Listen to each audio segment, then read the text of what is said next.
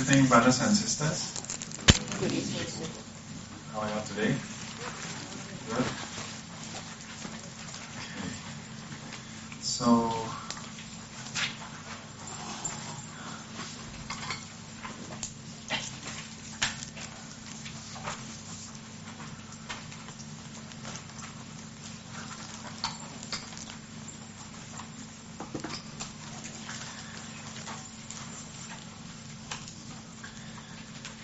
past few days have been very interesting. Yeah, because on Sunday I gave an exercise for the students in the SGC group that when they meditate to post a check-in, yeah, either with me or in the chat group. Yeah, so it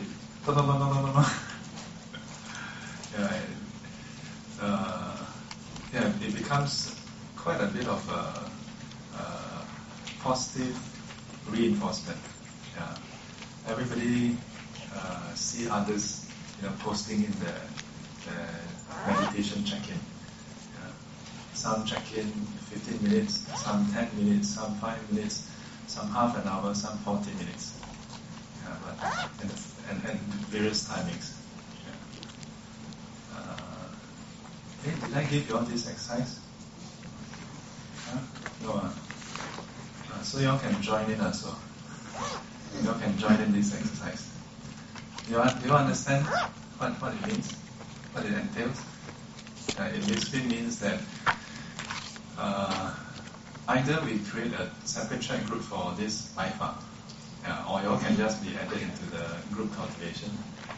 Then after that you will see people checking in, and they will basically say, Shifu, meditating for 10 minutes now. Yeah. So it's actually not just to tell me, but so everybody get into it. So I tell you something quite embarrassing. So yesterday, after class, by the time I reached back was about 10 plus. Then before I reached back, I really thought, okay, I must check in, as well, because I told them, we're in this together. Yeah. Not just Sifu tell you to meditate, then Sifu just la la la. So I put out there, okay, 60 minutes to wrap up the day. Yeah, then, unfortunately, after going back, then do this, do that, procrastinate until quite late. I won't tell you how late. I was like, tomorrow I still have to go, which is this morning, I still have to go to do a home visit for an elderly devotee. Yeah, she's quite ill, but she wished to take refuge. So I said, but tomorrow morning still have to go over. I thought, no, I already checked in. So I must do it 1 hour.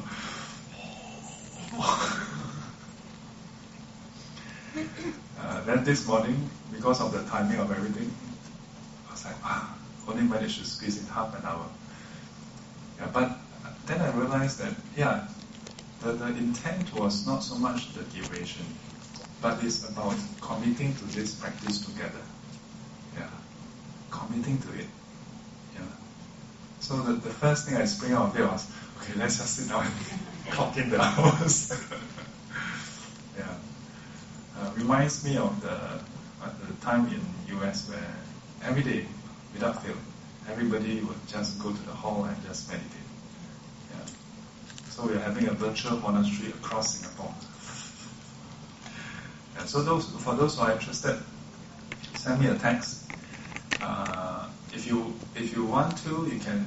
I will send you the link. Send me a WhatsApp, then I'll send you a link. Then you can just click on it and get added into the chat group. Yeah. Then you can get into this group of cultivation. Okay, so we are now at page 9. The mental concomitant for Xiang. We have gone at length. Perception or ideation.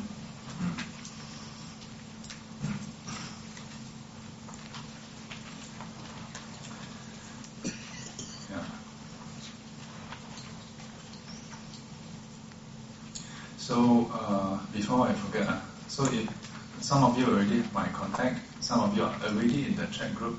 For those who would like to be added, send me a text at, this is my number, 9177 2284. Yeah. Then I'll send you the link, and then you can get started. Yeah. And the whole point is not how long you meditate. Then you realize that it's very doable. Someone just clock in 5 minutes here, 10 minutes there. Do you have 5 minutes? Everybody have 5 minutes, Yeah. And it's about getting started, Just do 5 minutes here, 5 minutes there. Okay? So then the next one, 思, 思, number 5, 思. So this word itself, in common usage today, we tend to look at it as like 思考, 思维 and so on, to think. It's like, hey, that's quite similar to 想. What is the difference? Let's look at the text. 唯令心造作为性，与善恶品等一心为业。So this is the part about the function of the mind, where it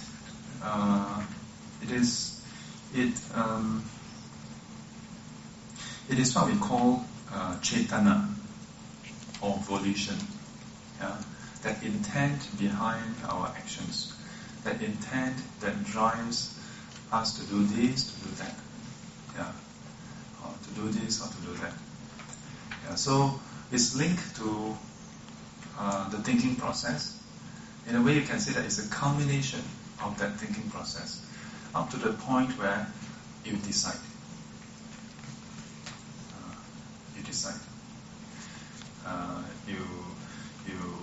You see an advertisement in Facebook. You see Easy Buy, have this sale. Lazada, there's this sale. Taobao, now there's this and that. There's this. So after seeing, then you have. After you see, then you have contact. Then with contact, then there's feeling. But it doesn't stop there. Then from the contact and the feeling, you have perception. Then from perception, you have rumination. Then maybe after that, it leads to the first kind of action, which is to think some more. Then beyond that, then maybe you share. All these are action, It's not just about go and buy, then that's action. It's not that intent is only with very obvious actions, then it is considered intent. Even when you have the intent to share, intent to think further, all this is intent. All these are intent. So the nature of this particular mental concomitant, of volition, is that it drives the mind to act. It nudges the mind to move forward, to do something. To do what? 与善恶品等一心为业. So it nudges the mind to go towards doing things such as wholesome or unwholesome. Nudges the mind forward. 既有思维的作用，欲意心所令作善恶等业. So basically, this 欲意, is to drive, to drive the mind through the whole process of rumination, thinking, linked together. Then slowly until the point, come to a conclusion. Buy. Or maybe you go on Facebook, you see your friends go on the trip, wow, so interesting. Then you have a feeling, then you have a perception, then you think until send him or her a message. Hey, how are you? Yeah. So throughout our day, this process is always happening also. Always happening. So this volition is not simply about when we take physical action. It's not simply about that. For us to speak, you need to have volition also. To think further, you also need that volition. Yeah? To veer towards wholesomeness, unwholesome, you need volition. Yeah? So it's not simply about only when you are starting to act, then we talk about volition. Yeah? Because when we talk about karma is action. Yeah? How many kinds of karma? Many different categorization. One of them is the 3 kinds of karma: wholesome, unwholesome, neither wholesome nor unwholesome. Yeah? All these kind of action. Then further, in terms of different categories, there's also body, speech, and mind. Yeah, body, speech, and mind. Yeah, so not just body and speech, but the mind also. So here, 处作意受想是 this whole sequence. This whole sequence. This is what we call the universally active. Universally active.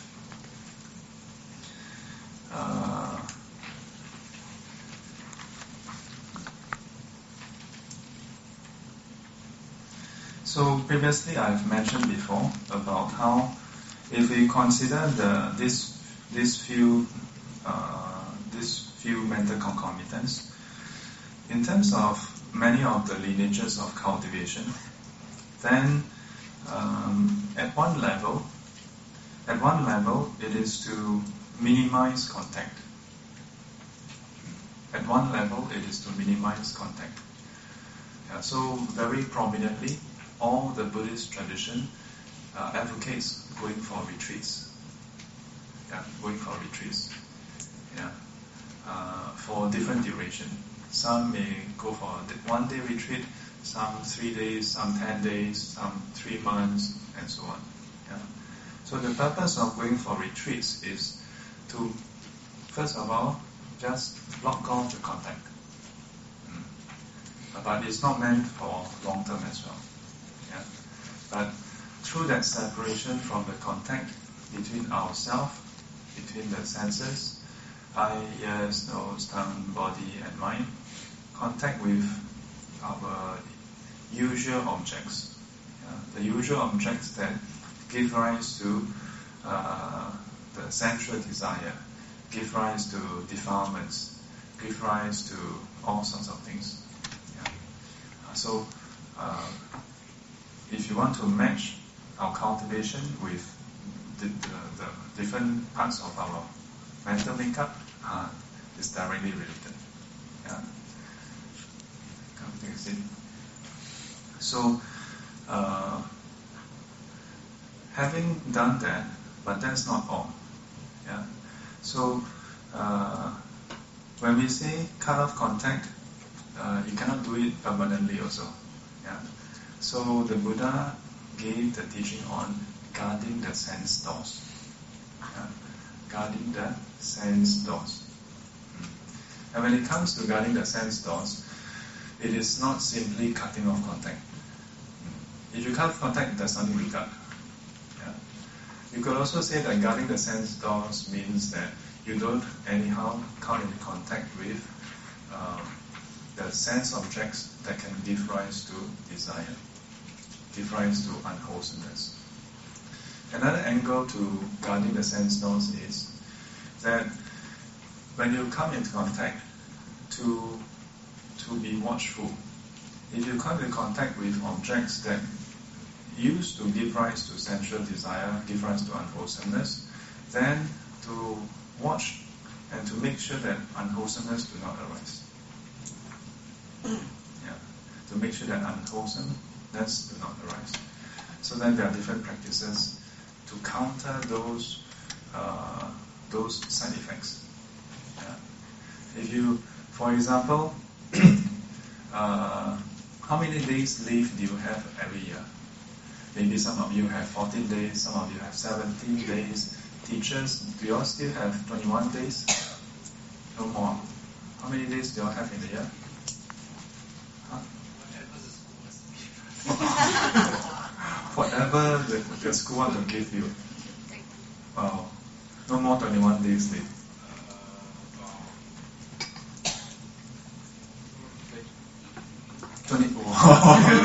28 days leave. Protected time.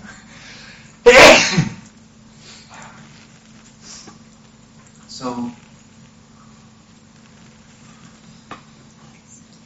think about it. If let's say you're on not so good terms with one of your colleagues, then once in a while you cannot take it already. So you take leave. Maybe go for a retreat. Then you go to the retreat. Then you experience nibbana from the colleague. But as long as you are still working, your leave is finite. Then you must go back to work. So then when you come in contact, how?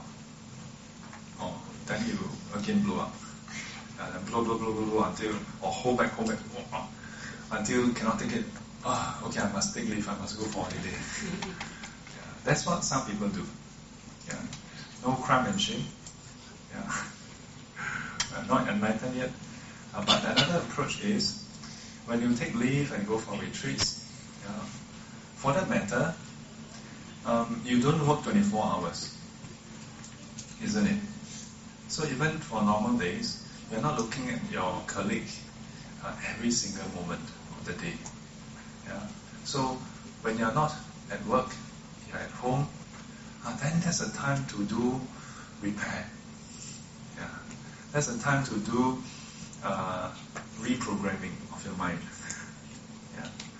So the Buddhist approach is, initially when the tendency for unwholesomeness, for defilements to arise, when it's too strong, the moment you come in contact, it arises. Then you must quickly reduce contact. But over time, in the long term, this is not the solution. It is that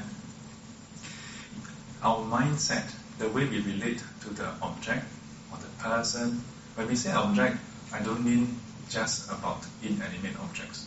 It covers the whole range. It includes human, it includes events, and so on. A whole range of interaction. Okay? It is about relating to them differently through wisdom.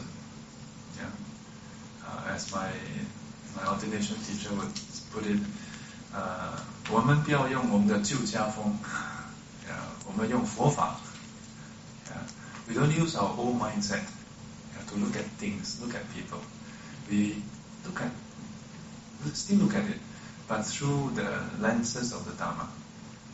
We borrow the wisdom of the Buddha, and then take a look at it again. And as we do this over time, then you start to see something different. Then, even though you come in contact, the old feelings don't arise. And new feelings don't arise also. Come with a new experience. The old feelings don't give rise to defilements. Don't give rise to that kind of desire or unwholesomeness. Then you don't have to worry about the volition, chaitana.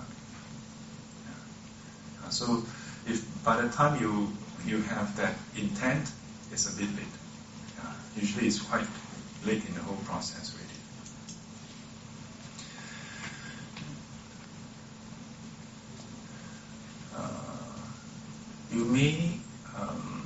You may have observed this prior to getting upset.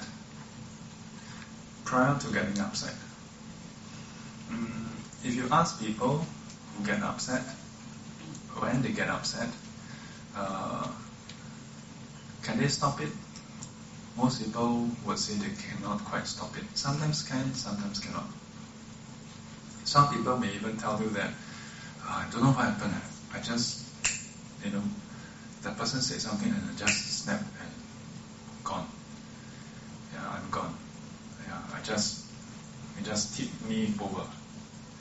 But in fact, you all can try observing. Yeah, but observe yourself and not others. Yeah, unless you can read minds. Okay? And how many of you can read people's mind? Cannot, okay. If you can, then you can try observing people's mind, encompass their mind, as the Buddha described it, and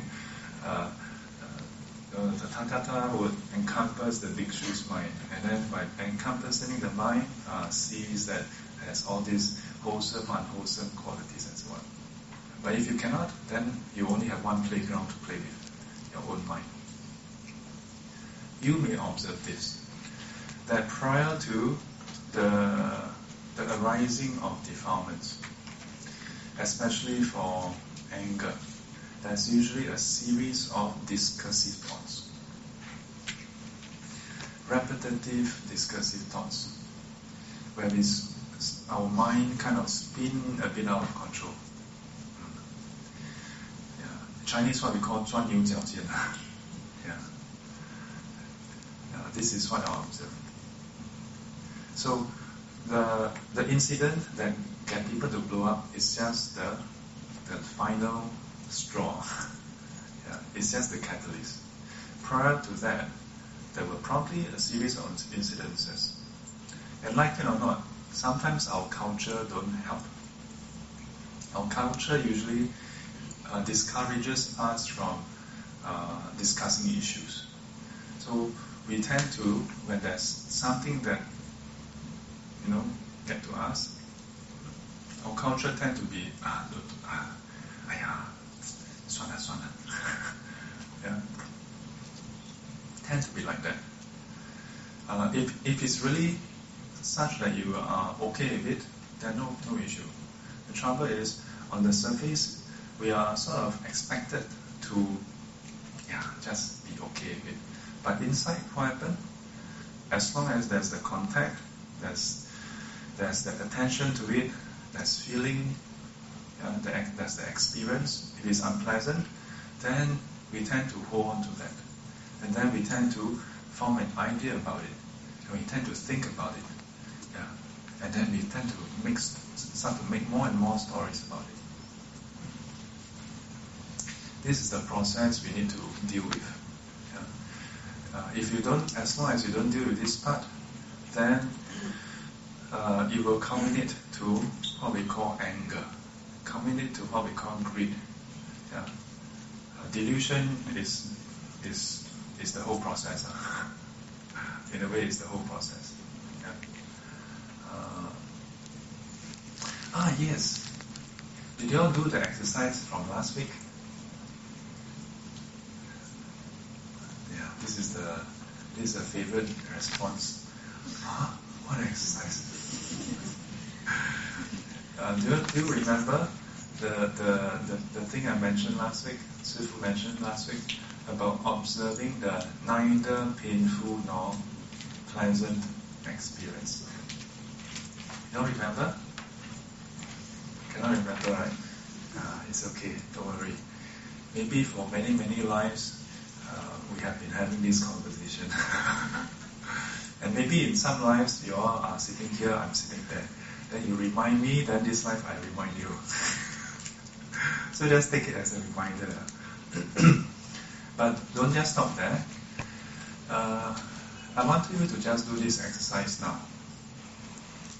Okay? Don't suddenly sit properly like that. Just however you are sitting. However you are sitting, I want you to just observe your whole body. Okay? Observe your whole body and be keenly aware of how the whole body feels.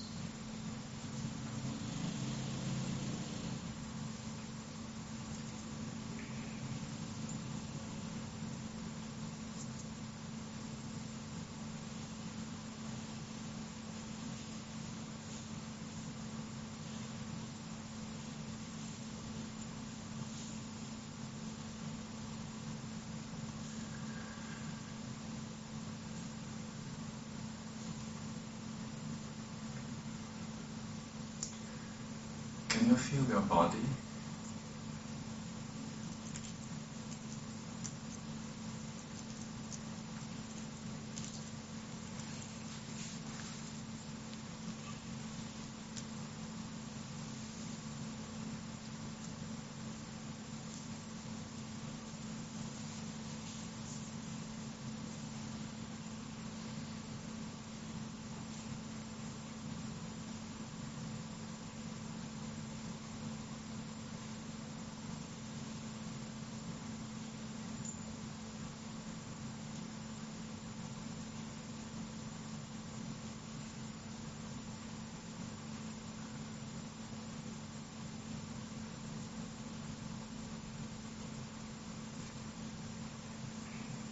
Can you feel your whole body breathing?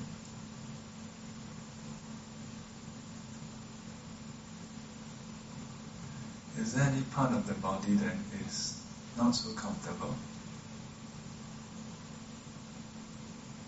If there is any part that is even slightly uncomfortable,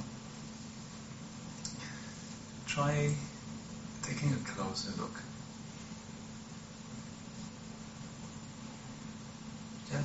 Just going there to take a look and observe what's going on there.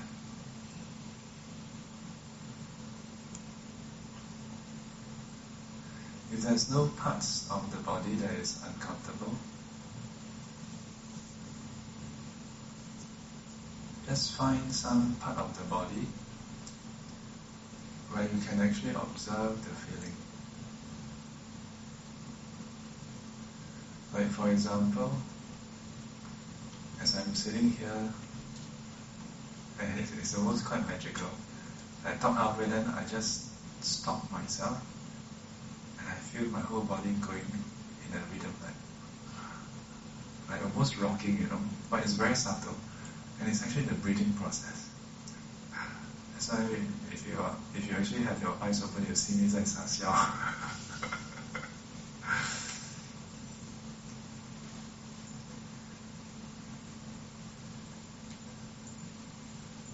And so I can feel a bit of my back, because I'm not sitting perfectly straight. So there's a bit mild pressure, but it's not painful, not yet anyway. I can feel my hands against my body, and then the hands overlaid on each other. My foot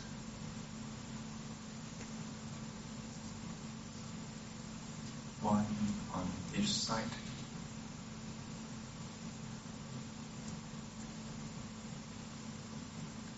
So as far as physical sensation or feeling is concerned, there are all this that's happening.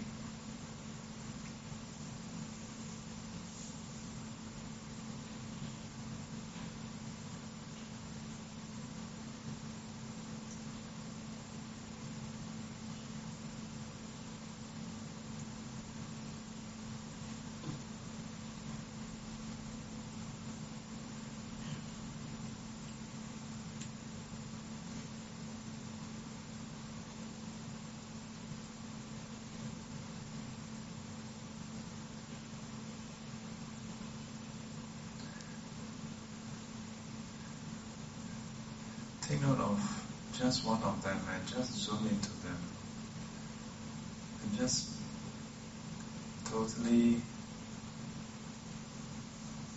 pay attention, pay close attention to that bodily sensation. It may be as trivial as our hands stacked on top of each other. That contact is neither painful, nor is it in any way what we call pleasant. Just being aware of them.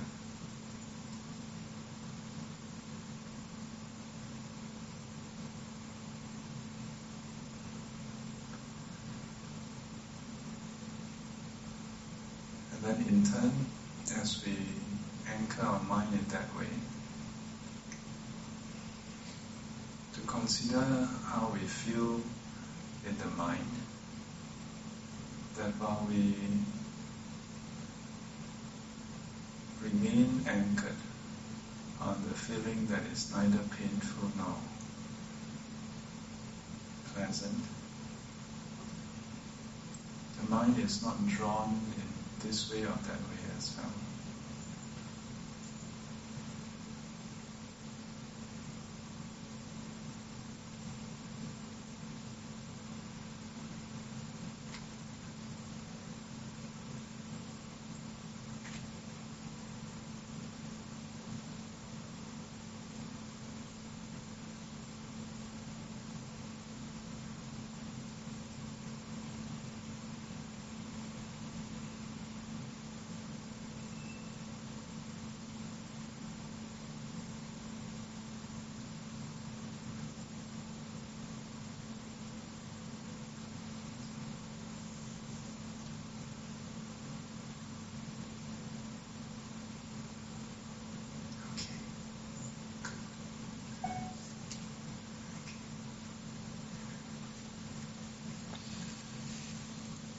So throughout the whole day, try this. Occasionally, just whatever you are doing, just come back to the body and observe what's happening there. Try to observe what's happening there. Then from there, observe the state of your mind. What's happening there?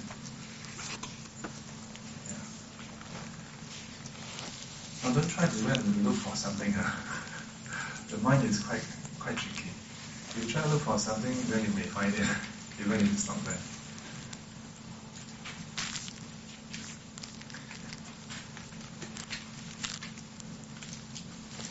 In the human realm, we have the luxury of experiencing neither painful nor pleasant experiences. And for the most part in Singapore, a lot of times throughout the whole day, we're experiencing that. But because that doesn't draw our attention, so the tendency is the mind then starts to wander about. Sometimes there may be good reasons for our mind to wander to the future. Sometimes we may ponder about the past. Yeah. But the moment we do this, then we lose our bearings. We lose track of what's happening. Then before you know it, as we wander into the future, ponder about the past, and while you're in the midst of doing that, it's hard to detect when the mind starts to veer towards unwholesomeness. Because then you are swimming in the movie reel, like watching a movie, when you're thinking about the future and the past. Yeah, so as often as you can, a few times a day, just come back and observe what's going on there. When we meditate, observing the breath, for the most part, it is neither painful nor pleasant. Yeah. Have to start somewhere. Have to start there. Yeah.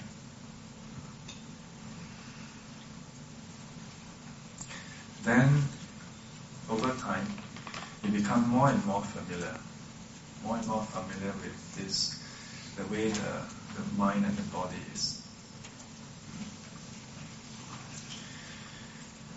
Okay. Second section. 洁净心所. Do you all have the other set of the reference notes? Can you all read out what is the title in the reference notes?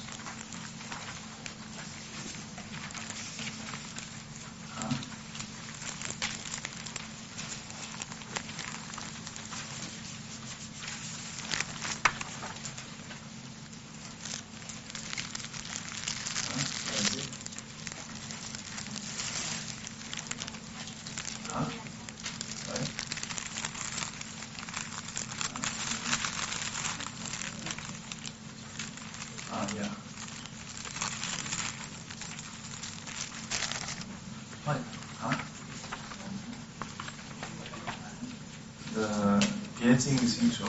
Is that an English term they use?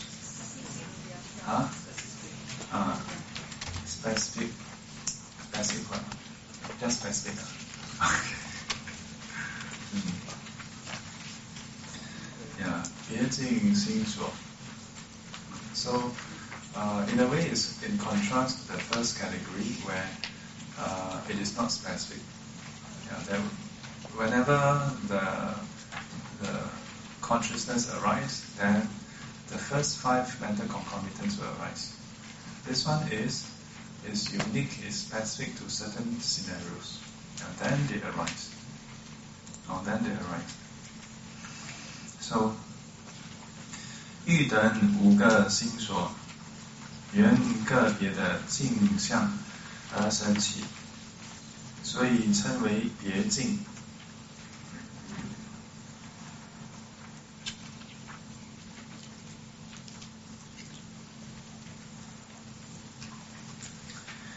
So there are 5 of them as well.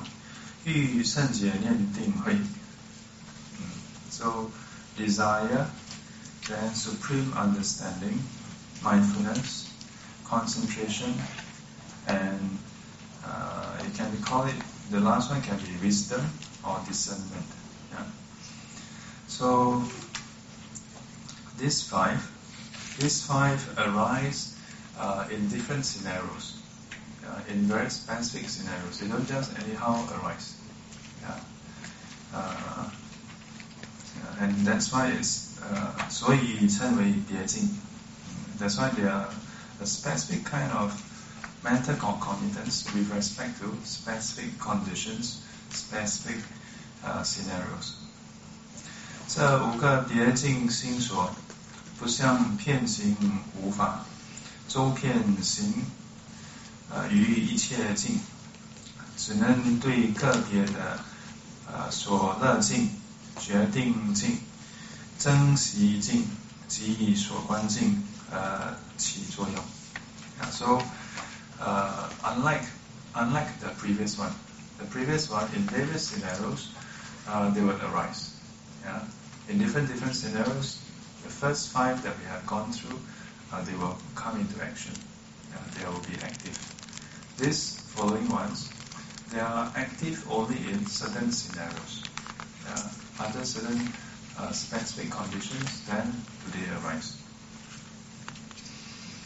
So in the 5, there are 5 different names here. 所乐境, 决定境, and so on.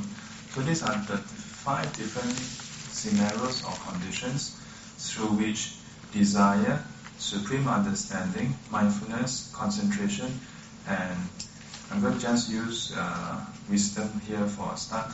Yeah, wisdom may arise. Yeah. So the next part. 但这无法不是绝对不能具时升起，有时不具，有时亦具。So these 5, they have their own specific scenarios, but certain scenarios can trigger more than one. So some of them can arise together as well. Yeah. So under some conditions, yes, some conditions, no. So the first one, desire. Yeah, so the Pali term for this is chanda. Yeah. The usual term for desire is tanha or craving, or desire. But so the difference is here. The English translation is also desire. Chinese translation is yu, which is basically desire, and it's specific to. So there are 2 types. One is desire for worldly things, worldly sensual pleasure. The other one is desire towards wholesomeness. Yeah? Desire towards wholesomeness. So chanda is desire towards wholesomeness. Yeah? Desire towards cultivation, towards enlightenment. So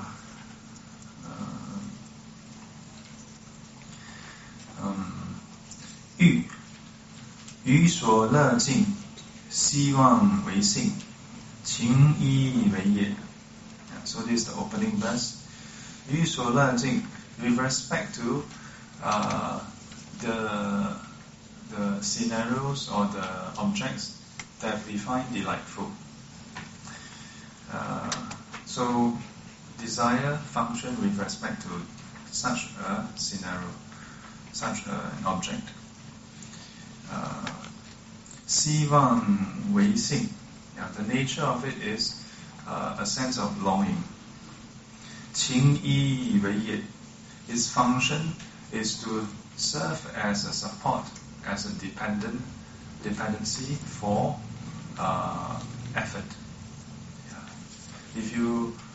find that you are lacking in effort, it means that you haven't found the goal desirable enough. Make sense, huh? Yeah. So, for example, if you have children, and then your children don't want to study, why? Because the goal, the whole process of studying is not so desirable, not so delightful. Yeah. So that's why they don't put in effort. But you don't have to, when you come back home and you talk to your children, you don't have to tell them, hey, boy, have you played games today? Do you remember to play games? You don't have to ask them. Yeah? They automatically remember to play games. Why? Because they find it delightful. They have desire for it. Yeah? Similarly, at work, if you have subordinates, how many of you are in charge of a team or some individuals reporting to you at work? The rest? 冇做工啊? Okay, or maybe some of, regardless of your position, all of us have to probably report to somebody. Even the boss have to report to customer, in a way. Yeah. So if you take yourself as an example, or you take your subordinate as an example, so this is related to management theory. How to motivate your staff. Yeah. Of course, in the worldly speak, then we talk about intrinsic and extrinsic motivation. Now here is basically saying the goal, the activity itself, if you find it desirable, then you automatically put in effort. So what do bosses do? Bosses either give you more pay, give you more pay, compensation, and you find it desirable to work, or they give you recognition. Every half year, then they will give some award, which is just a piece of paper they put in the photo frame, but because you get to go up the stage and everybody clap, and because it came as a surprise, then you're like, whoa! Then your boss in front of everybody say, I want to comment on so and so. For the last quarter, I tell you, he or she has exhibited something that I've been looking for. That kind of self-sacrificing, vigor. Not more than once, not more than twice, but 3 times, 4 times, he went out of his way, to make sure that the customer will then you, in corporate speak we call stroking your feathers. But it works for some people, doesn't work for some people. Usually those who have been working for many years, you get jaded already. Never give me bonus then. Usually if you get those awards, you're probably not getting your bonus. Or not getting a big bonus. If you're getting a big bonus, don't have to praise you so much anymore. But jokes aside, different people have different management style. So how? In this case, if we talk about spiritual goal, how? Do you need Shifu to praise you?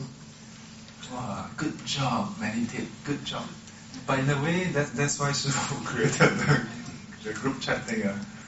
Because until we're enlightened, or I should say, even before enlightenment, if for example you attend Dharma class and then you learn something that help you change your mindset, and because of that changed mindset you experience a different kind of happiness that you have never experienced before. It helps you to become released from the kind of emotional or mental burden. Maybe not complete release, but just a bit. Even if it's just a bit, it will give you that wow, this is wonderful. Yeah. Then you see, you don't need people to call, hey, how come you don't come for class? You automatically will want to attend class. My teacher, he once commented, some students say, oh, when can we have solitude retreat? When can we stay by ourselves and practice? So he said, yeah, you can do that anytime. But safer if you have attained at least what we call 味道地定, access or neighborhood concentration. Yeah. Meaning that you have meditated. Initially when you meditate, if you immediately say, oh, I want to meditate by myself, a bit difficult. Maybe for one whole day you can do that. Meditate. Tomorrow wake up, meditate. The next day, meditate. Fourth day, quite tired then. Yeah. Then the next day, already yesterday rested, a bit lethargic. Next thing you know, 1 month later. But if you have reached access or neighborhood concentration, 味道地定, that means you are near to first jhana. Even before you reach first jhana, you experience some bliss, some benefit. It's actually very practical, very realistic. If you meditate for 30 years, no, not 30 years. If you meditate for 3 years, no, not 3 years. If you meditate for 3 months, 3 months, is it fair? No. You meditate for 3 days. If you don't get any results after 3 days, you think you still want to meditate? Okay, is it fair to say after 3 days you don't get results, you don't meditate? It's actually not so fair, isn't it? 3 days you won't get results. But a lot of people really give up after 3 days. And that's the challenge. How to persist beyond 3 days, beyond 3 weeks, beyond 3 months. Because you need to reach that critical mass. Once you hit that critical mass, then you start to enjoy the sitting. Then desire for sitting comes. Whether it's sitting meditation or chanting or attending Dharma class, or going for afternoon tea, or work. Some people are, if you look at them, they look like they're alcoholic. No, workaholic. Workaholic. It's because they found some satisfaction. And I tell you, as much as we may think money is always the factor, many workaholics, they may not be the highest paid in the company, It's just that they derive their own satisfaction. They feel high with finishing the work. So then the boss don't have to give them so much pay. Own motivation, go. So, 若不欲观察，心I jump ahead. So, 与一切事，凡是欲观察的，存有希望，便有欲生。So, with respect to anything, 与一切事，凡是欲观察的，so whatever that you desire to observe, that means of all the things in the world, whichever that you desire to go and observe, to go and see, to go and come into contact with. Then whatever 存有希望，便有欲生。Then there will be that desire, that longing, that wish. And then from there you culminate to the full-blown desire arising. Actually, a lot of the explanation, as we read through, you'll find that, that's the way it is. Because desire, that's our forte. Correct or not?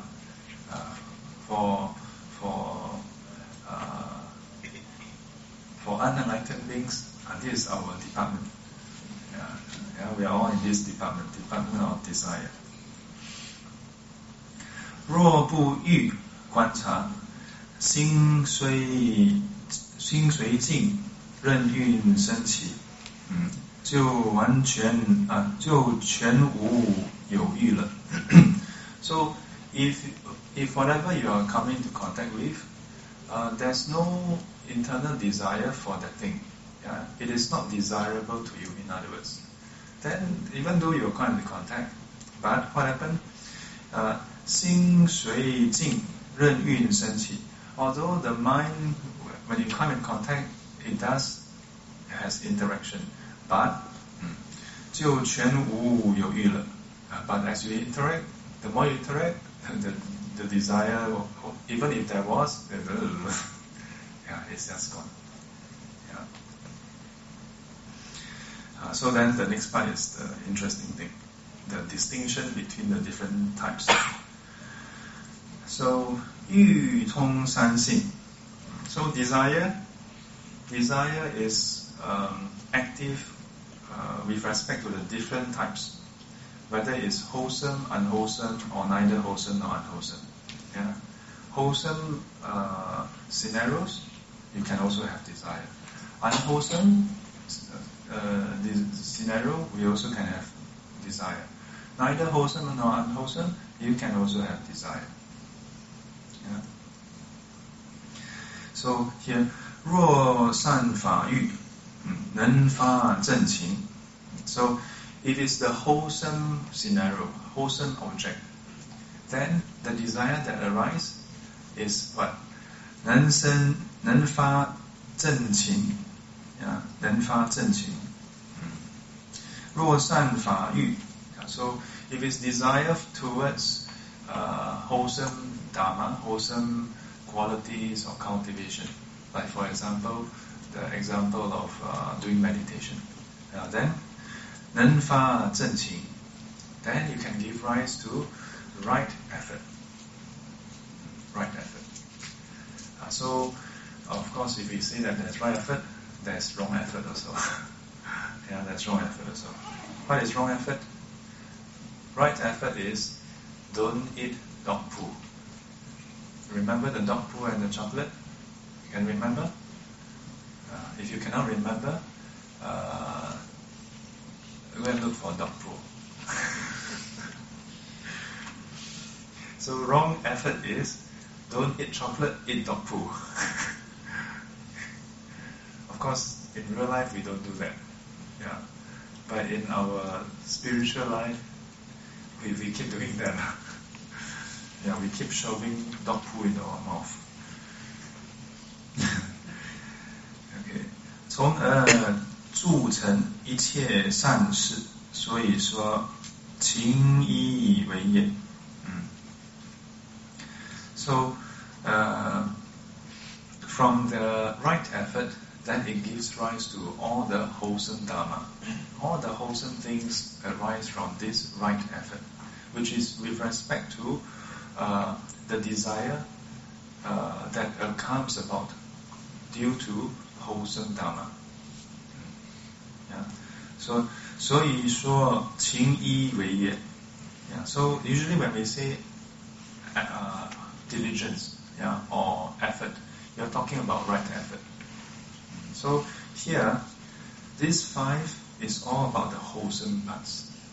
So the whole description is still quite generic. In a way, it's generic. It can apply to unwholesomeness, can apply to wholesomeness. But as far as the wholesome quality of desire towards cultivation, then it is talking about this same mechanism with respect to wholesome scenarios, such as cultivation of the different perfections, cultivation in terms of whether it's meditation or learning Dharma and so on. All the wholesome ones.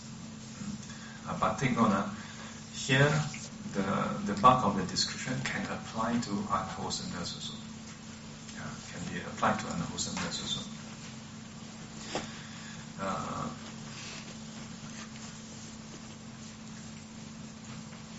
if it's applied to unwholesomeness, then the desire, same mechanism. Yeah. You desire for unwholesomeness, then when you come into contact, desire arises.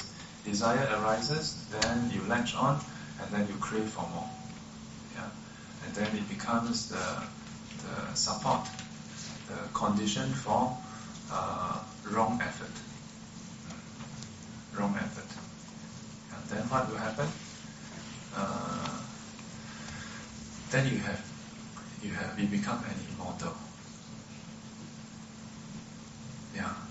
Then you become an immortal. You go through life after life after life, samsara.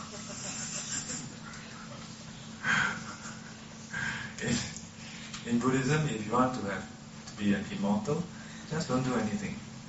Just follow your feelings. You are an immortal already. Because you are assured, life after life you go through samsara. The only trouble with that is you don't always get what you want. So if you are okay with not always getting what you want, you're already an immortal. Don't have to work so hard.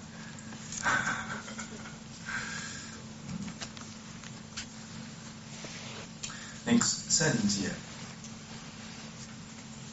圣洁.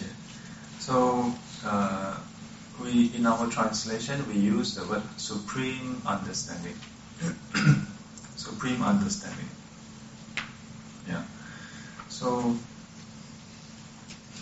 before we go into the text proper, the word 圣洁 or supreme understanding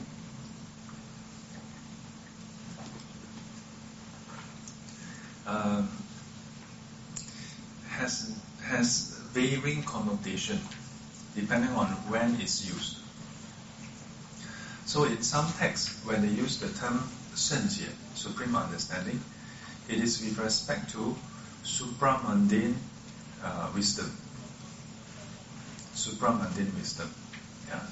In some texts, they use the same term, but with respect to, in a way, ordinary samadhi or jhana. Yeah. In which case, then, it is not a supramundane thing. Yeah, but we are going to stick to one common translation, supreme understanding. But bearing in mind that when it is with respect to mundane qualities, then it is not a supramundane achievement, although we use the word supreme. Okay? And for that matter, in some aspects of the application, when we say supreme understanding, it means you cultivate something to the point where you know it thoroughly. Yeah, you have mastered it, in other words. Yeah, but not in the kind of having wisdom and you have supreme understanding of things. Okay? Bearing in mind, then we come to this. So, 圣洁于决定境，应持为性，不可盈转为业. So, 于决定境. So in some scenarios where it's certain, yeah, there's no ambiguity. Yeah. So, wait, sorry, yeah. How come this is outside here? How did this happen? Is the hearing okay? Or still okay? Oh, this mic is quite good. How did this come out here? Okay. So, 与决定境, the scenario or the object, you have reached a certain understanding where you are quite certain about things. Yeah. 应持为性. So the nature of it is that it gives you that stability. Yeah. That you don't waver.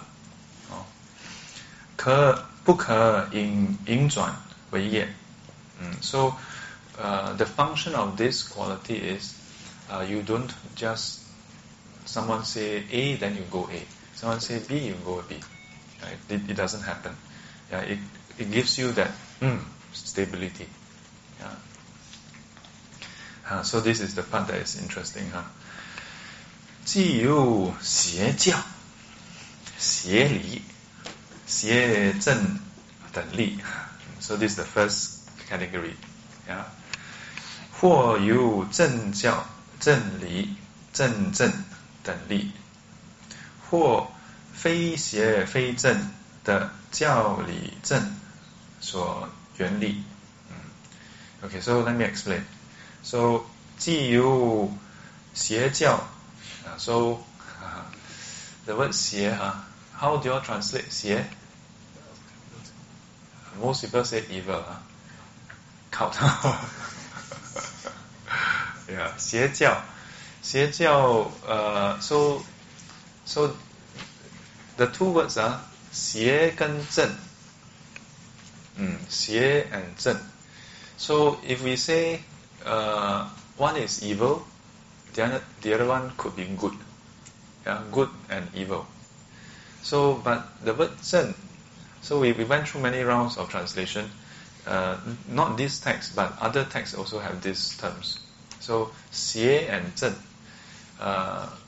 One option we used was right and wrong. Then we feel that wrong doesn't quite convey the message. But if 正is right, then this is wrong. But then we realize that 正 is more about being righteous. So 邪 is unrighteous. So that's one approach. But in some part of the text we use evil. Or the word deviant. Deviant. Deviant. So here, 邪教, you can consider it to be anything that is deviant from the one that is considered to be right.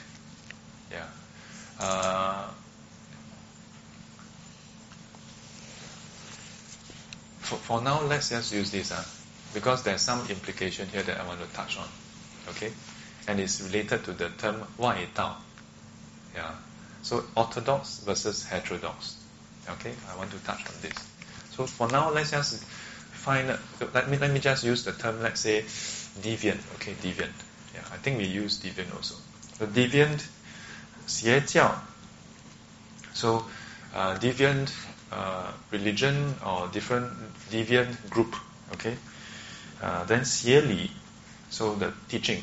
So within this group, within this religion, they have their own teaching. That is deviant from what the Buddha taught. Okay. Then from this group, there are those who cultivate according to the teachings, and then they also have attainment. They also have their own experiences and realization. 邪正.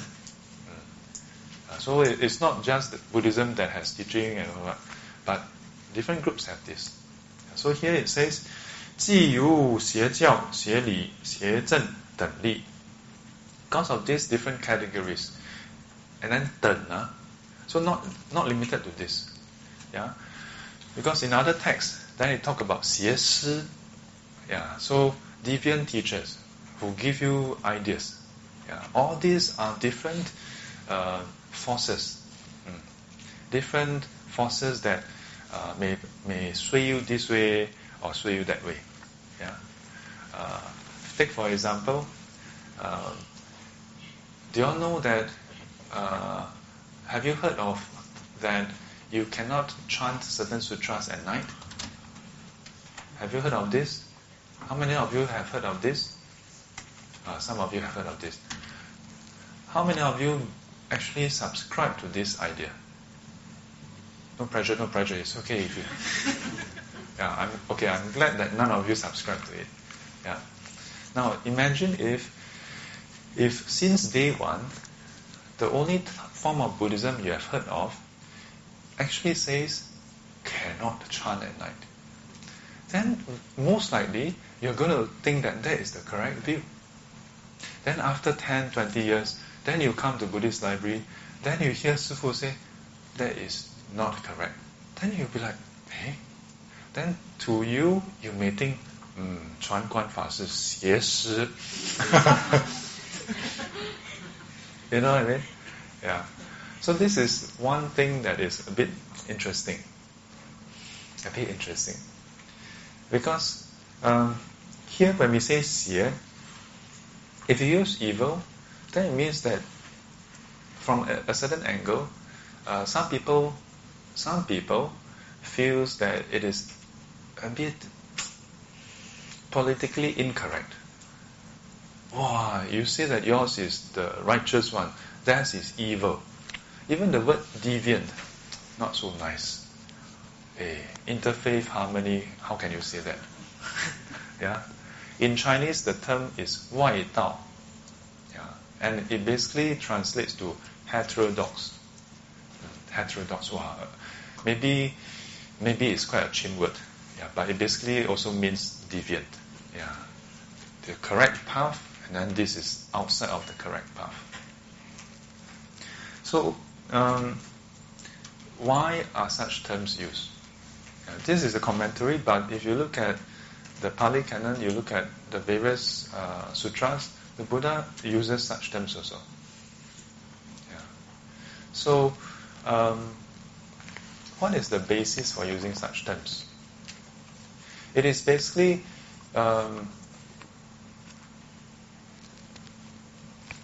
with respect to the path that the Buddha has discovered. Any path that don't point in the same direction is deviant. No? Yeah. Take for example, some of you come here through Uber.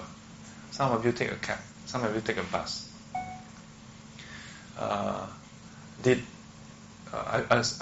to just assume that all of you came from work. Some of you came from home. Did everybody from your workplace come for class here? No. Huh? Correct? Did everybody from your workplace come to class here? No, right? Which one makers ask 好了现在 Sumimasen, what kata? 了解不? Can you understand what I just said? How can I draw a blank face here? All like No. Think simple. Everybody in your workplace, not all of them came for class, right?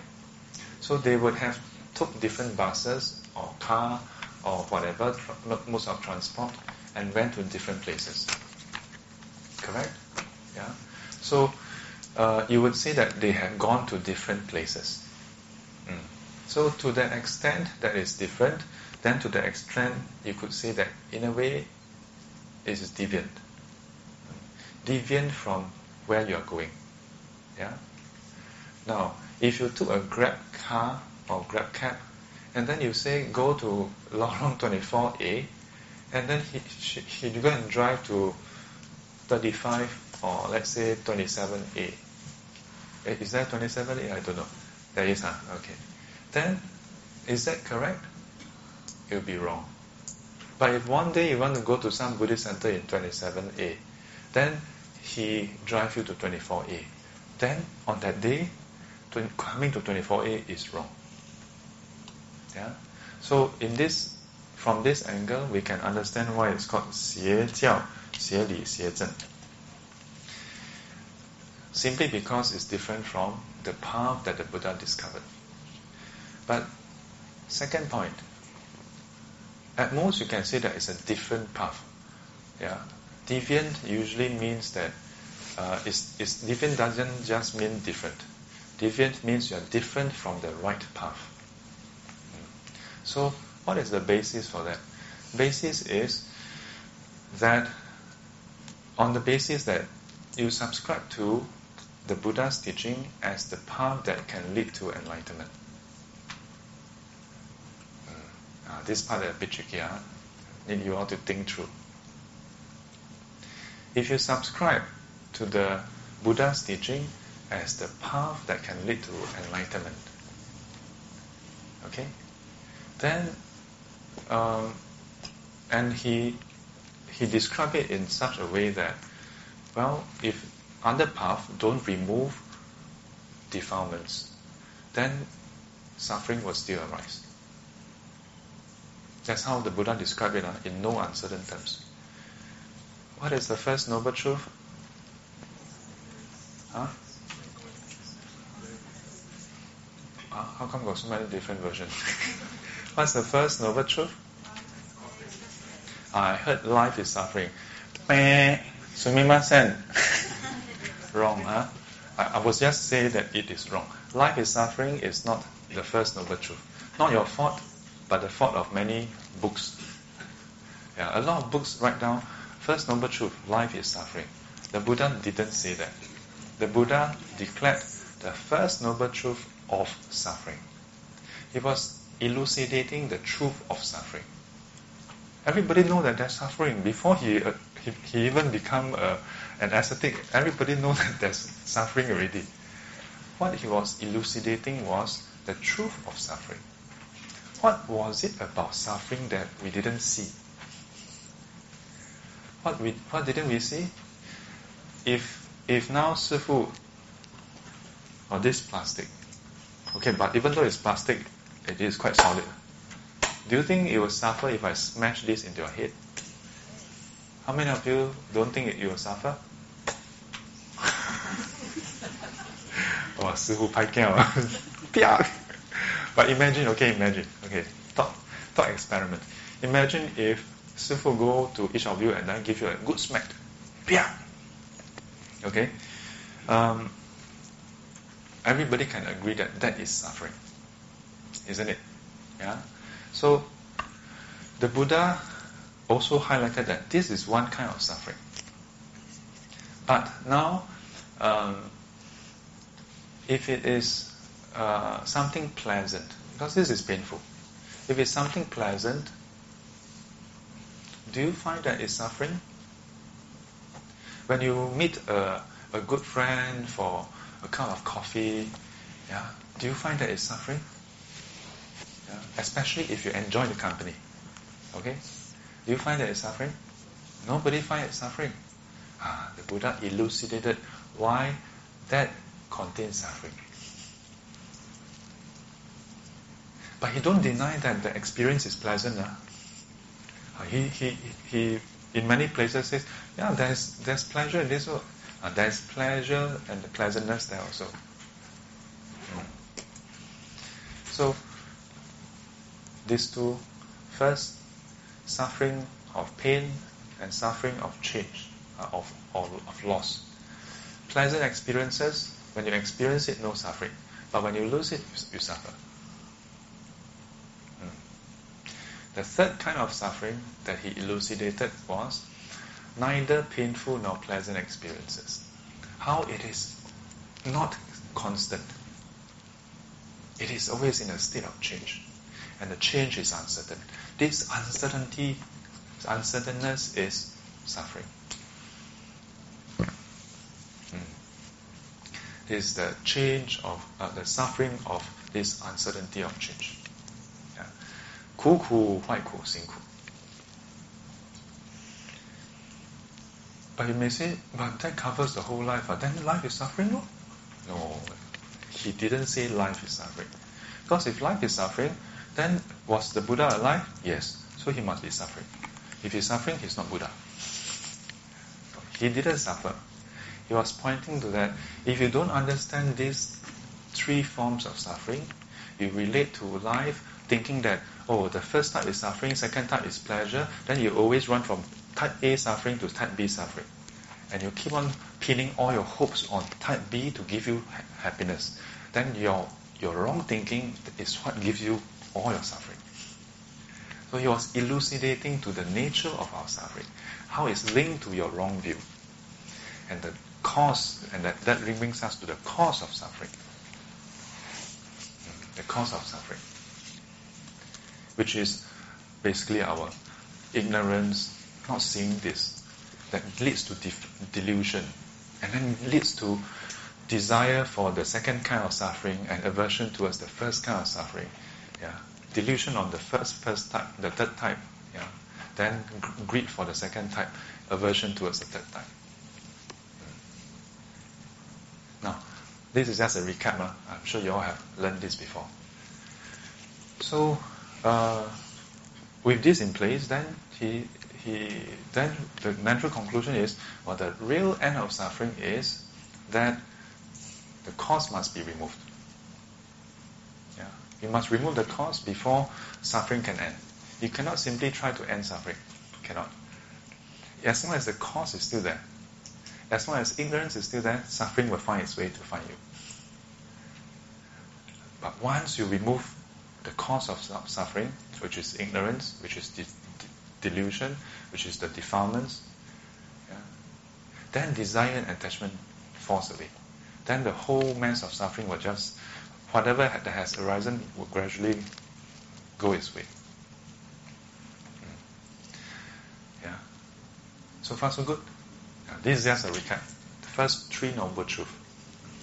Without going to the 4th Noble Truth yet, if you can agree with this, and let me tell you something very interesting. The first 3 Noble Truths, even non-Buddhists agree with. You know, in many interfaith talks, I share with them about this. If I don't tell them that it's the Buddha's teaching, I just share with them as it is, they all agree, yes, yes, yes. Then I ask them, does this apply with respect to man or woman? Yes. Yeah. And in fact, I even went through the part of the 8 different kinds of suffering. And they all readily agreed. Then I said, you would agree that this doesn't matter whether you are Chinese, Indian, Malay, or Eurasians, or Amor, or whatever. Yes. You would agree that this applies even whether you are Buddhist, Christian, Taoist, Hindu, Sikh, and all the 10 major religions. Yes. It's because this is the fact of life. Yes. This is the truth of our human experience. Yes. Then I click to the next slide. That's why it's called the first Noble Truth. Yeah, then it's subsequently the second Noble Truth. Now, you see, so the first 3 parts is something that even so-called non-believers can agree to. So, that being the case, if now somebody established something, I'm not talking about just the label. I'm not talking about just, it's called a different religion. What you call the religion doesn't matter. Even if you have a group that you call Buddhism, but it doesn't elucidate to this, then that is not Buddhism. Then that is called heterodox. That is called deviant path. That is called Wai Dao. Why? Because it deviates from the truth. Yeah? Because the first 3 Noble Truths, you cannot refute it because it's not a belief. It's a fact of life. It is on this basis that the Buddha declares the lion wrong. This is Satcha. This is the truth. And that's why we can say, 既有邪教、邪理、邪正等力. Not simply because, this one not Buddhism, so it's evil, so it's deviant. No. Yeah. We have this basis. 或有正教、正理、正等力. Yeah, so first is the deviant ones, the deviant religion or group, the deviant teachings within the group, and those who cultivate and then have the attainment. Yeah, but there's a word tang, etc. Yeah, so it includes the company of those who cultivate in this way, the teacher who cultivates in this way, and so on. Yeah, the whole thing together, it represents a certain force, driving force. For deviant path, different deviant teachings, there's a force. For the right path, the right teachings, there's also a force. Then, 或非邪非正的教理正所缘力. So then there is the others that is neither this nor that. Yeah, you could say that is the worldly one. You can say that is the worldly one. Not the right path, not the deviant one. Yeah, you could, in a way, say, okay, the worldly path is the neither. Then what happened? 予所取的镜像，审觉应可，审觉应可，奢侈该事。So, through those forces, yeah, whether it's through the deviant path and so on, or the right path and so on, or through the worldly path and so on, then with respect to whatever you encounter, 予所取的镜像, yeah, with respect to all this, 审觉, so very, very thoroughly you come to a decision, a conclusion. 应可, so you have accepted. Not so it's not just saying, yeah, sounds reasonable, but you have spent some time and thoroughly went through it, and then, okay, yeah, you have accepted. This makes sense. Yeah, you ask questions, and then whether out of these three they give you a reasonable answer. Then maybe through that you yourself go and experience it. Then you may also accept it. Yeah, 奢侈该事. Yeah, so then you can sustain said subject matter. Yeah, 如说此木是木，非而非石等. Yeah, so this is an example that has some context. Saying this is wood but not stone. Of course, if it's wood, it's not stone. Yeah, so what is the implication? So this is wood. Is this wood? This plastic, this is wood. This is formica. Okay, just bear with me. Imagine this is really wood. Okay, we know that this is formica, but it's designed to look like wood. So wood. So what is this? Wood. Is this stone? How do you know? Because Sifu says so. But let's assume that this is really wood. So if someone asks you, is this wood? Say yes. Is this stone? No, this is not stone. How do you know? You cut law, you can see it's wood. To that level of certainty. And the example given is very trivial. Wood is wood, not stone. You just feel it, you touch it, you know what? It's to this degree that with respect to the deviant path or the right teaching or the worldly teachings, you have that certainty. You have that certainty. Then what happened? 由此圣解, yeah, the 审觉应可. So when you have reached the point where you are so certain about said teachings, then to the point where you see it as clearly as this is wood and not stone. Yeah, so in future you just remember this: wood is not stone. Yeah, you maybe one day you ask yourself, have I reached supreme understanding? Then you ask yourself, do you see the Dharma clearly as this is wood and not stone?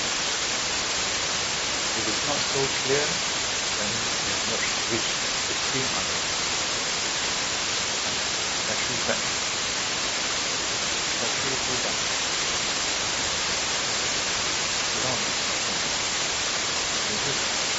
Okay. One is China view. Which one is the China? Oh, yeah, China view is 14. E14. And what is yours is 14? Oh, how about the other one? So yours that is 300. So I must thank HK and Xiaoling for doing this. I asked them to do this. So anything something like that.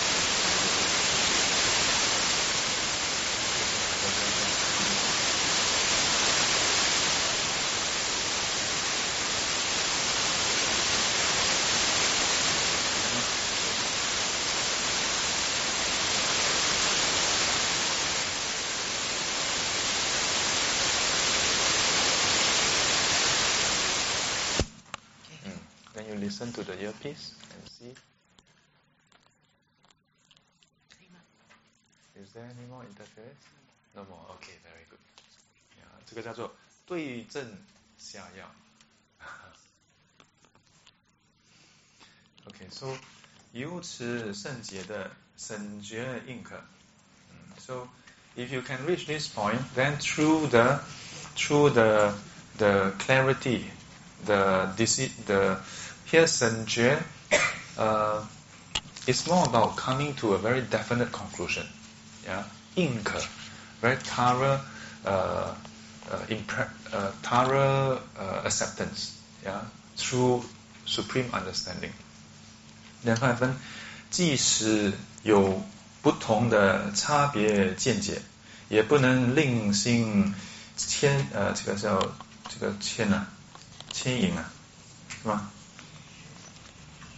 引转动。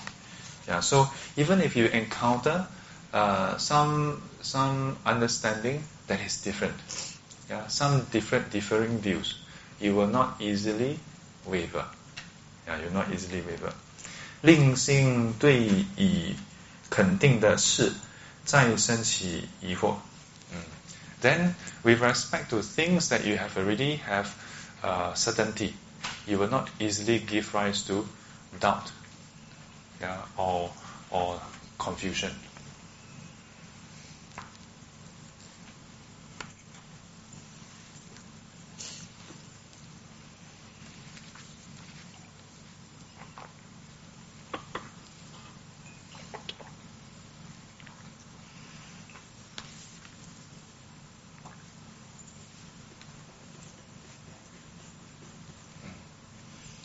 So,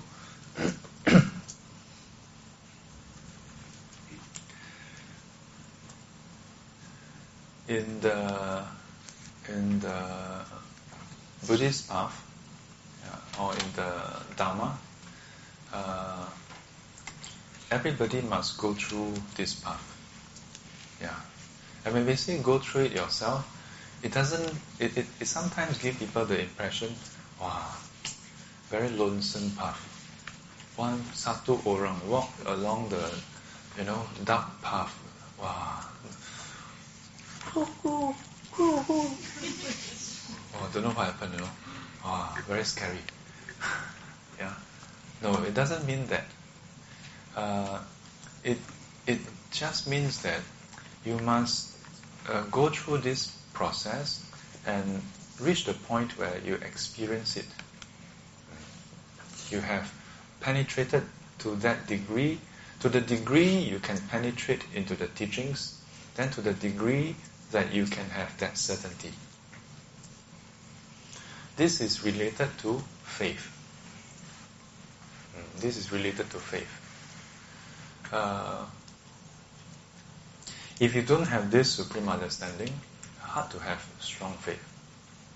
You may have faith, but it is easily broken. So in Buddhism, we have different attitudes and approaches to faith.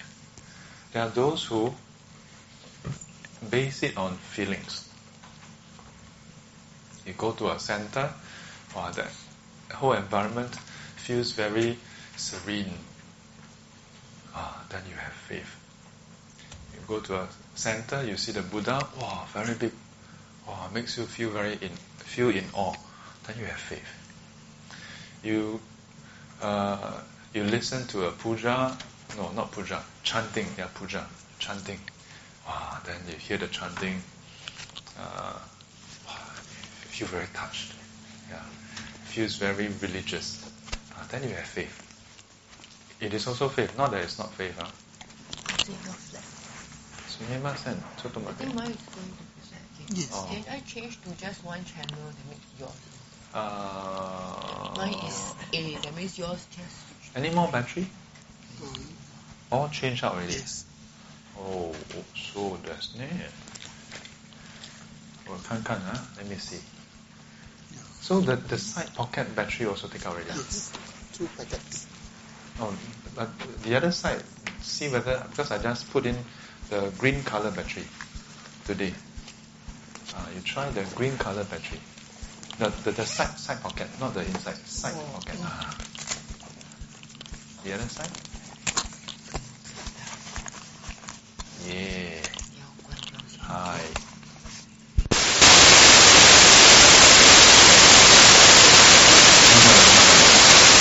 你先听他关掉这边吗？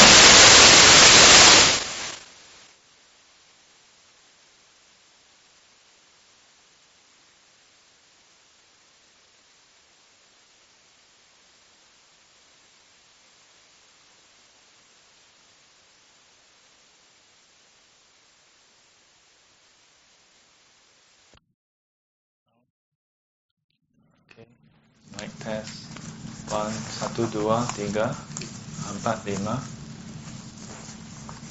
Okay? Yes. Can. Okay, good. So, so where was I? Faith. Yes. So, if you have faith if you have faith that is not based on Dharma, anything else other than Dharma, as far as I'm concerned, also good, get you started, but not firm enough. Sometimes you hear people go for certain, let's say, ceremonies or puja, and then they'll say, wow, do you see the lotus? Do you see the rainbow? Yeah, the light in the sky. Do you see Kuan Yin Buddha floating in the sky? Yeah, and some devotees actually show me the photo. Then, yeah, not to discourage you, but if you ever have photo, you also can show me. I will try. So they show me the photo. Show me, then I.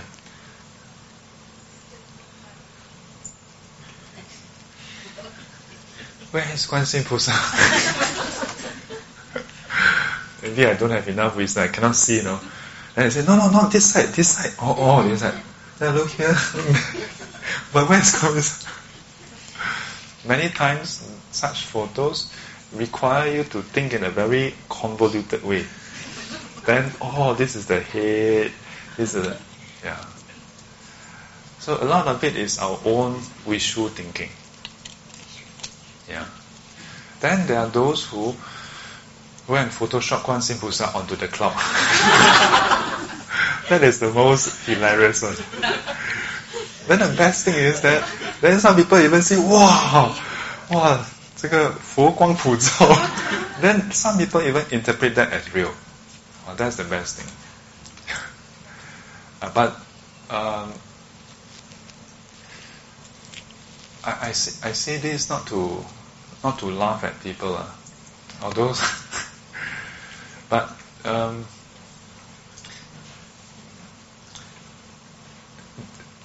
having faith in this way,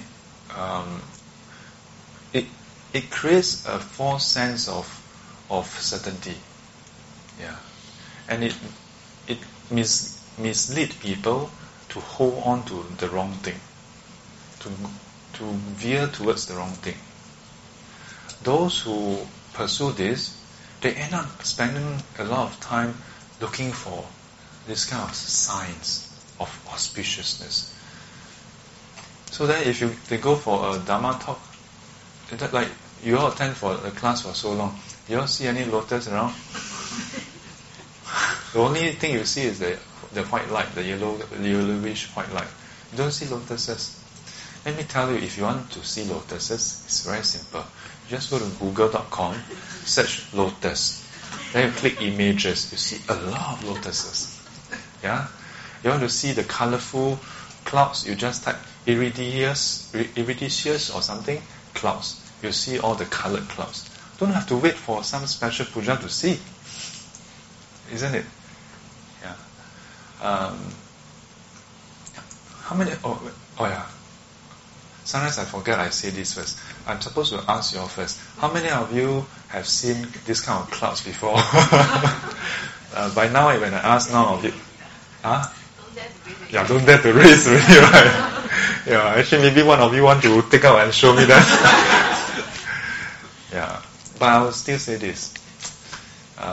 If you find it inspiring, continue to be inspired.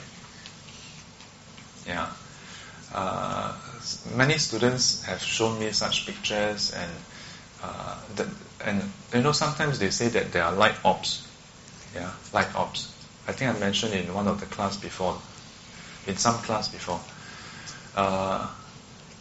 Do you notice that there are more light ops in India than in Singapore? You know what is light ops? Sometimes during some religious events, they take pictures. Then they see a lot of concentric circle, of lights. Yeah, they call it light ops. Yeah. Do you notice that there are more light ops when pictures are taken in those puja in India than in Singapore? They say because over there is more auspicious. So more Dharma Guardian appear.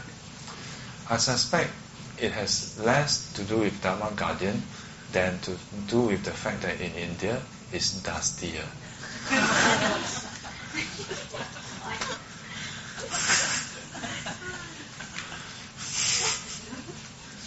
And that's why usually during puja you see light ops, because a lot of incense being burnt. So there are more light particles that can diffuse light when they use flashes. Yeah, I went to do some research into this. So even non-Buddhists are researching into this. So one of the common thing that they do is that they manage to reproduce light ops by controlling the amount of dust particles. And then the best thing is they say a certain particular brand and of camera will produce a lot of light ups, and it has to do with the timing of the flash. Yeah, the timing of the flash. Some of the cameras, right? When you take, you always have the red eye. So some cameras, they correct the timing, so you don't get the red eye. So those that didn't correct red eye, you get a lot of light ups as well. Now, of course, after I say this, next week a lot of you don't come for class. But actually next week don't come for class. There's no class. Yeah.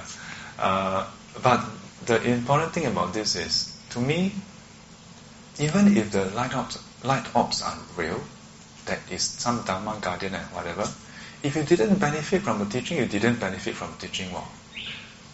Correct or not? Like now, if you take a photo, then you see, wow, got a lot of light ops. Then does it make what I just explained more real? Then you take, no light ops. Yeah. In fact, when you take a photo, light ops all over, but here no light ops. Then what does it mean, Yeah. If it is the truth, it's the truth. So how do we know it's the truth? Is there a room for faith? Actually, in Buddhism, there is a room for faith. But it is as I would often explain about lift. There's a lift here in Liyang. You go out, there's a lift. Now, if Shifu tell you that the lift is broken, how many of you will take my word for it? One, not bad in this class, quite a few. How many raise? 支持嘛, like? Then all feel compelled to raise your hand. How many of you will not take my word and will disagree that the lift is broken? One person, I watch out. Don't worry. I know him for many years already. That's why I can play this joke. Now, how many of you are sitting on the fence? Not so sure. Some of you are not so sure. So the first one, we usually can see that, this is faith. Yeah, because Sifu says so, then you accept it, it's faith. The second one, we usually think that it's not faith. Actually, it's also faith. Except that the faith is not in Sifu, it's in yourself. The third one is doubt. Yeah. So both have component of doubt and faith. Yeah. Initially, when we learn about the Dharma, it is some parts you can verify, some parts is on faith. But the difference in Buddhism is you need to and you can verify as you proceed. So after class, if you all were to walk over and you check the leaf, heng heng sui sui, the leaf is broken. Then you are, wow, 师父厉害哦. And then at the end of the class, before you check, I say 3, 4, 6, 7. So what does it mean? You all go and guess. Then after class you check, wow, the leaf is really broken. Wow, then everybody, 3, 4, 6, 7, magic number this week. Then heng heng sui sui really come out. Wow, jialat. Next week, even though there's no class, people queue up here. Yeah, come and register for the next term. Then 3 weeks later, when the class starts, wow, full house. All come for the wrong reason. In Buddhism, after you have checked, you may find that the leaf is broken or the leaf is not broken. If it's broken as Sifu has declared, then it affirms in you the faith in what Sifu has said. But not just about Sifu saying it, but about the principle in this case, that was declared. Then when you see for yourself that, of course saying that the leaf is broken is just a very trivial statement. But here when we talk about the teachings, it is not simply about trivial statement. So when you hear the Buddha's teaching, when you hear it, you just have knowledge. Just knowledge doesn't mean that you have faith. So for many people, the way is delivered, who say it, you have faith. On Facebook, if in class, who say, 圣洁, or desire is like this, like this, like this. 圣洁 is like this, like this, like this. You have this much faith. You go on Facebook, you see, Dalai Lama says, this. Oh, such a wise monk. Say exactly the same thing. This is... this is very natural, right? This is very natural. Yeah. So, but if you were to, after hearing it, you can reflect and you have an understanding. Then it's different. Then your understanding can give you a different kind of faith, because you have sort things out already in your mind. But beyond that, if you even verify, then that faith becomes unshakable. Yeah? Here, 圣洁, there are different categories also. Ultimately, when it has reached discernment stage, then it is the unshakable one. With respect to different aspects, different parts of the teaching, as I mentioned right at the start. Some are to do with ultimate reality, some are with respect to cultivation, some are samadhi and so on. So, different types. But all in, if you have reached that level of understanding where you have that kind of certainty, as certain as if you are given a block of wood and you can say, this is a block of wood, this is not a stone. To that degree that you have certainty, then to that degree you have supreme understanding. Then somebody come and tell you otherwise, no, my friend, it's not like that. Nian. So this word nian, usually translated as mindfulness. It also has the meaning of recollection, or recollection.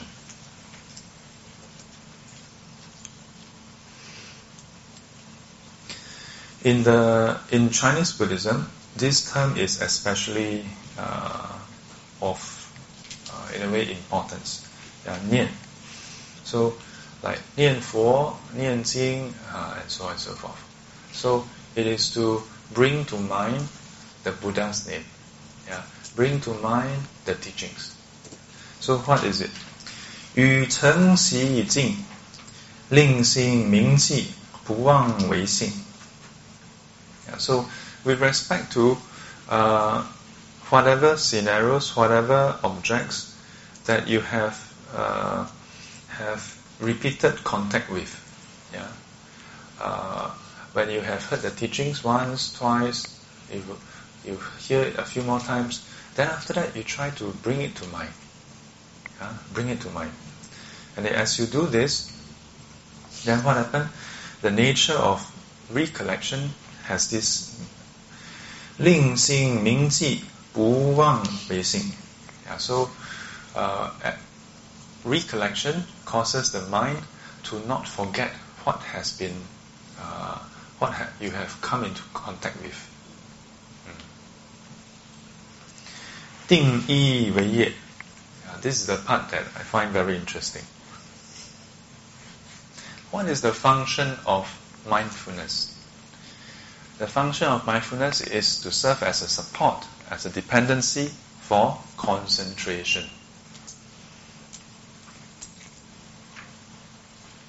Concentration. So, in the past, how many years, in Buddhism, there's this huge emphasis on mindfulness. And talking about mindfulness, equating mindfulness to vipassana, to wisdom.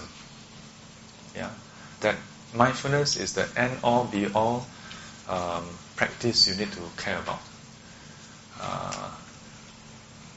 Yeah, we have heard this is quite common nowadays. Everything mindfulness, defilements mindfulness, anger mindfulness. Just be mindful and let it go. Desire, just be aware, be mindful and let it go. Everything do this. Maybe some people can do this. We don't say that it's not doable.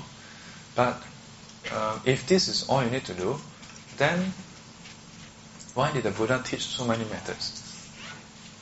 And why did the Buddha specifically put mindfulness as the factor in the Noble Eightfold Path preceding concentration? And not just randomly. When he explained the steps, he specifically highlighted that concentration depends on mindfulness to arise. In Noble Eightfold Path, it is like this. If you look at the 5 roots and 5 powers, 五根五力, 性静念定慧, same thing. Yeah, 性静念定慧. So this last 3 is actually parallel to the 5 roots. And the 5 roots. So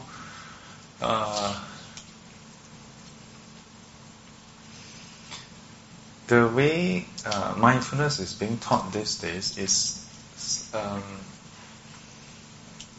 a little different from the way it's taught in the suttas. Yeah? In the suttas, mindfulness is purely just about bringing the mind back to whatever you are focusing on. Yeah? Recollecting something. Bring the mind back to something. Bring it back to something. That is all that mindfulness is. The whole idea that, desire arises, just be mindful and then watch it pass. Does it work? Yeah, I must say that if you are able to watch it without responding to it, yeah, of course, anything that arises will pass. Yeah. But as long as you have not removed the root of the desire, as long as you have not removed the root of hatred, today it arises and passes, tomorrow it can arise again. It can arise again. Now, having said that, does that mean that those practices doesn't work? It works to a certain extent. If you can do this repeatedly, then the habitual tendency to arise becomes weaker and weaker. But the root is still there. The root is still there. Do not be mistaken. The root is still there. As long as you have not severed at its roots, it can still and it will arise. It's a matter of whether you encounter the right conditions. So in a way, the approach that is quite common these days is in a way more like a band-aid, but a very powerful band-aid. Yeah. But if you stop there, then it's just a band-aid. If not, then it's a very good supportive practice, because when you do this and you keep bringing the mind back to a certain object and not give rise to other agitation, then the mind becomes quieter and quieter. And that's why it forms the basis for concentration after that. Yeah, stability of the mind. But we should not then forego all the other precious teachings that the Buddha has given on how to overcome various aspects of our defilements. Yeah. The Buddha gave us a whole arsenal, different tools. Yeah, so many different tools. Then we just take one tool, okay, just use this one. One screwdriver. Hammer, I have a nail, I need to hammer. This one can.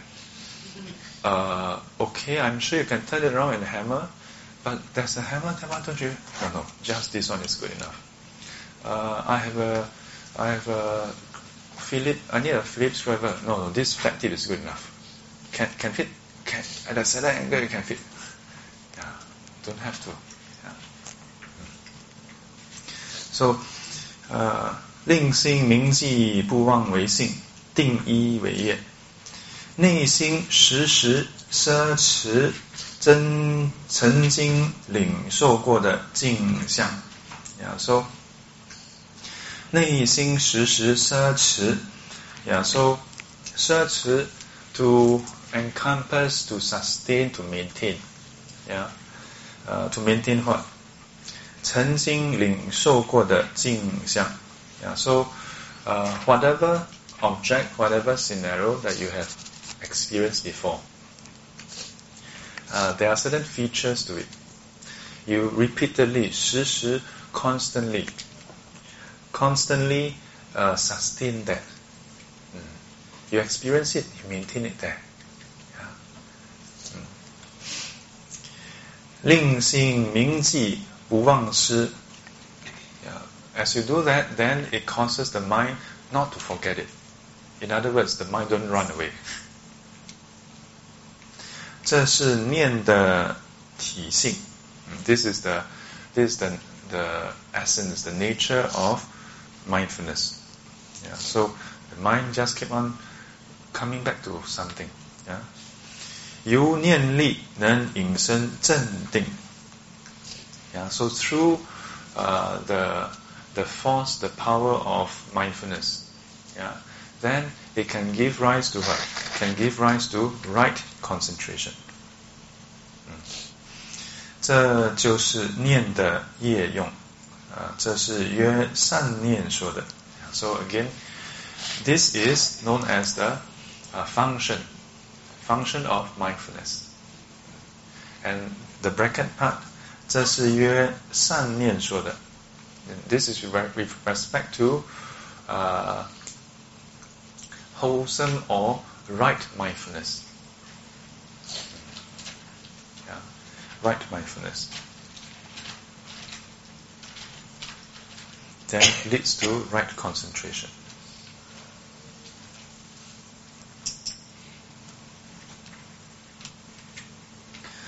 So, if you are very mindful of people owing you money, you can be mindful also, but then can it lead to right concentration? Cannot, because it will cause the mind to become more and more agitated. It doesn't lead and conduce to stability, which is concentration. So the right mindfulness is applying the mind in a certain way towards certain objects, certain scenarios, certain objects, not just any objects. If you direct your mind, or rather you keep recollecting things that give rise to defilements, then what will happen? More defilements, more agitation. But not easy. We do you find the breath interesting to recollect? Not so interesting. Yeah. Someone owe you $5. Oh, interesting. Yeah. But in this day and age, did anybody borrow $5 from you? Huh? Anyone borrow $5 from you? When is the last time anyone borrowed any money from you? Maybe not so common. Yeah, not so common. But I don't know. I mean, nobody can borrow money from me. They probably, you don't borrow from me, I still want to borrow from you. Forget it. Okay. Next week, so today is the last day of this term. So, rightly speaking, 2 weeks later, then we continue with the next term. But because the following week is, I think, Vesak, yeah, then it means that we restart after 2 weeks break, and then we restart, then have a week break again. So, give you a choice. Do you want to just one shot becomes 4 weeks break? One shot 4 weeks break, then start and then all the way. Otherwise start then stop. It's like you are at the traffic light, then you go a bit, then stop again. How? Okay, 4 weeks break just one shot. Okay. So then I will inform Kuntik next week. 3 weeks later, no lesson. Okay. So 4 weeks break. That means 5 weeks later, then we have lesson. Okay. Yeah. So just to be sure, let's confirm the date. Okay.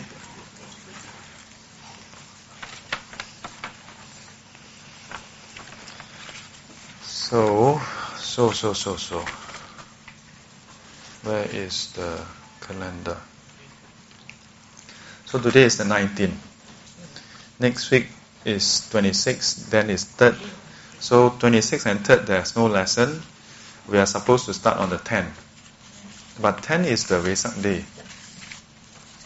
Is it correct? So 3rd is Vesak day, right?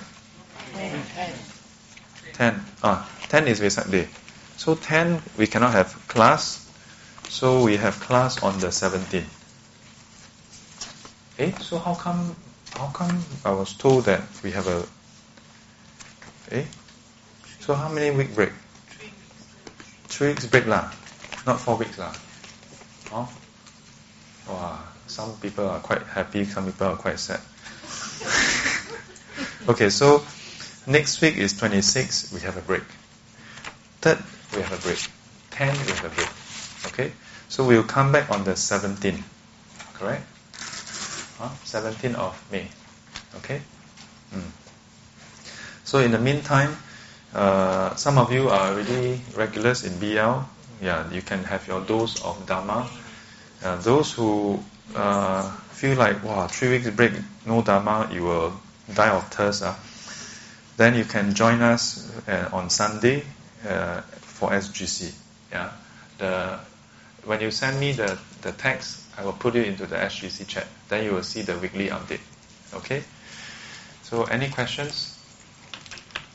No questions? Put our palms together. 愿消三障诸烦恼，愿消三障诸烦恼，愿得智慧真明了，愿得智慧真明了，普愿罪障悉消除，普愿罪障悉消除，世世常行菩萨道，世世常行菩萨道。阿弥陀佛，起立。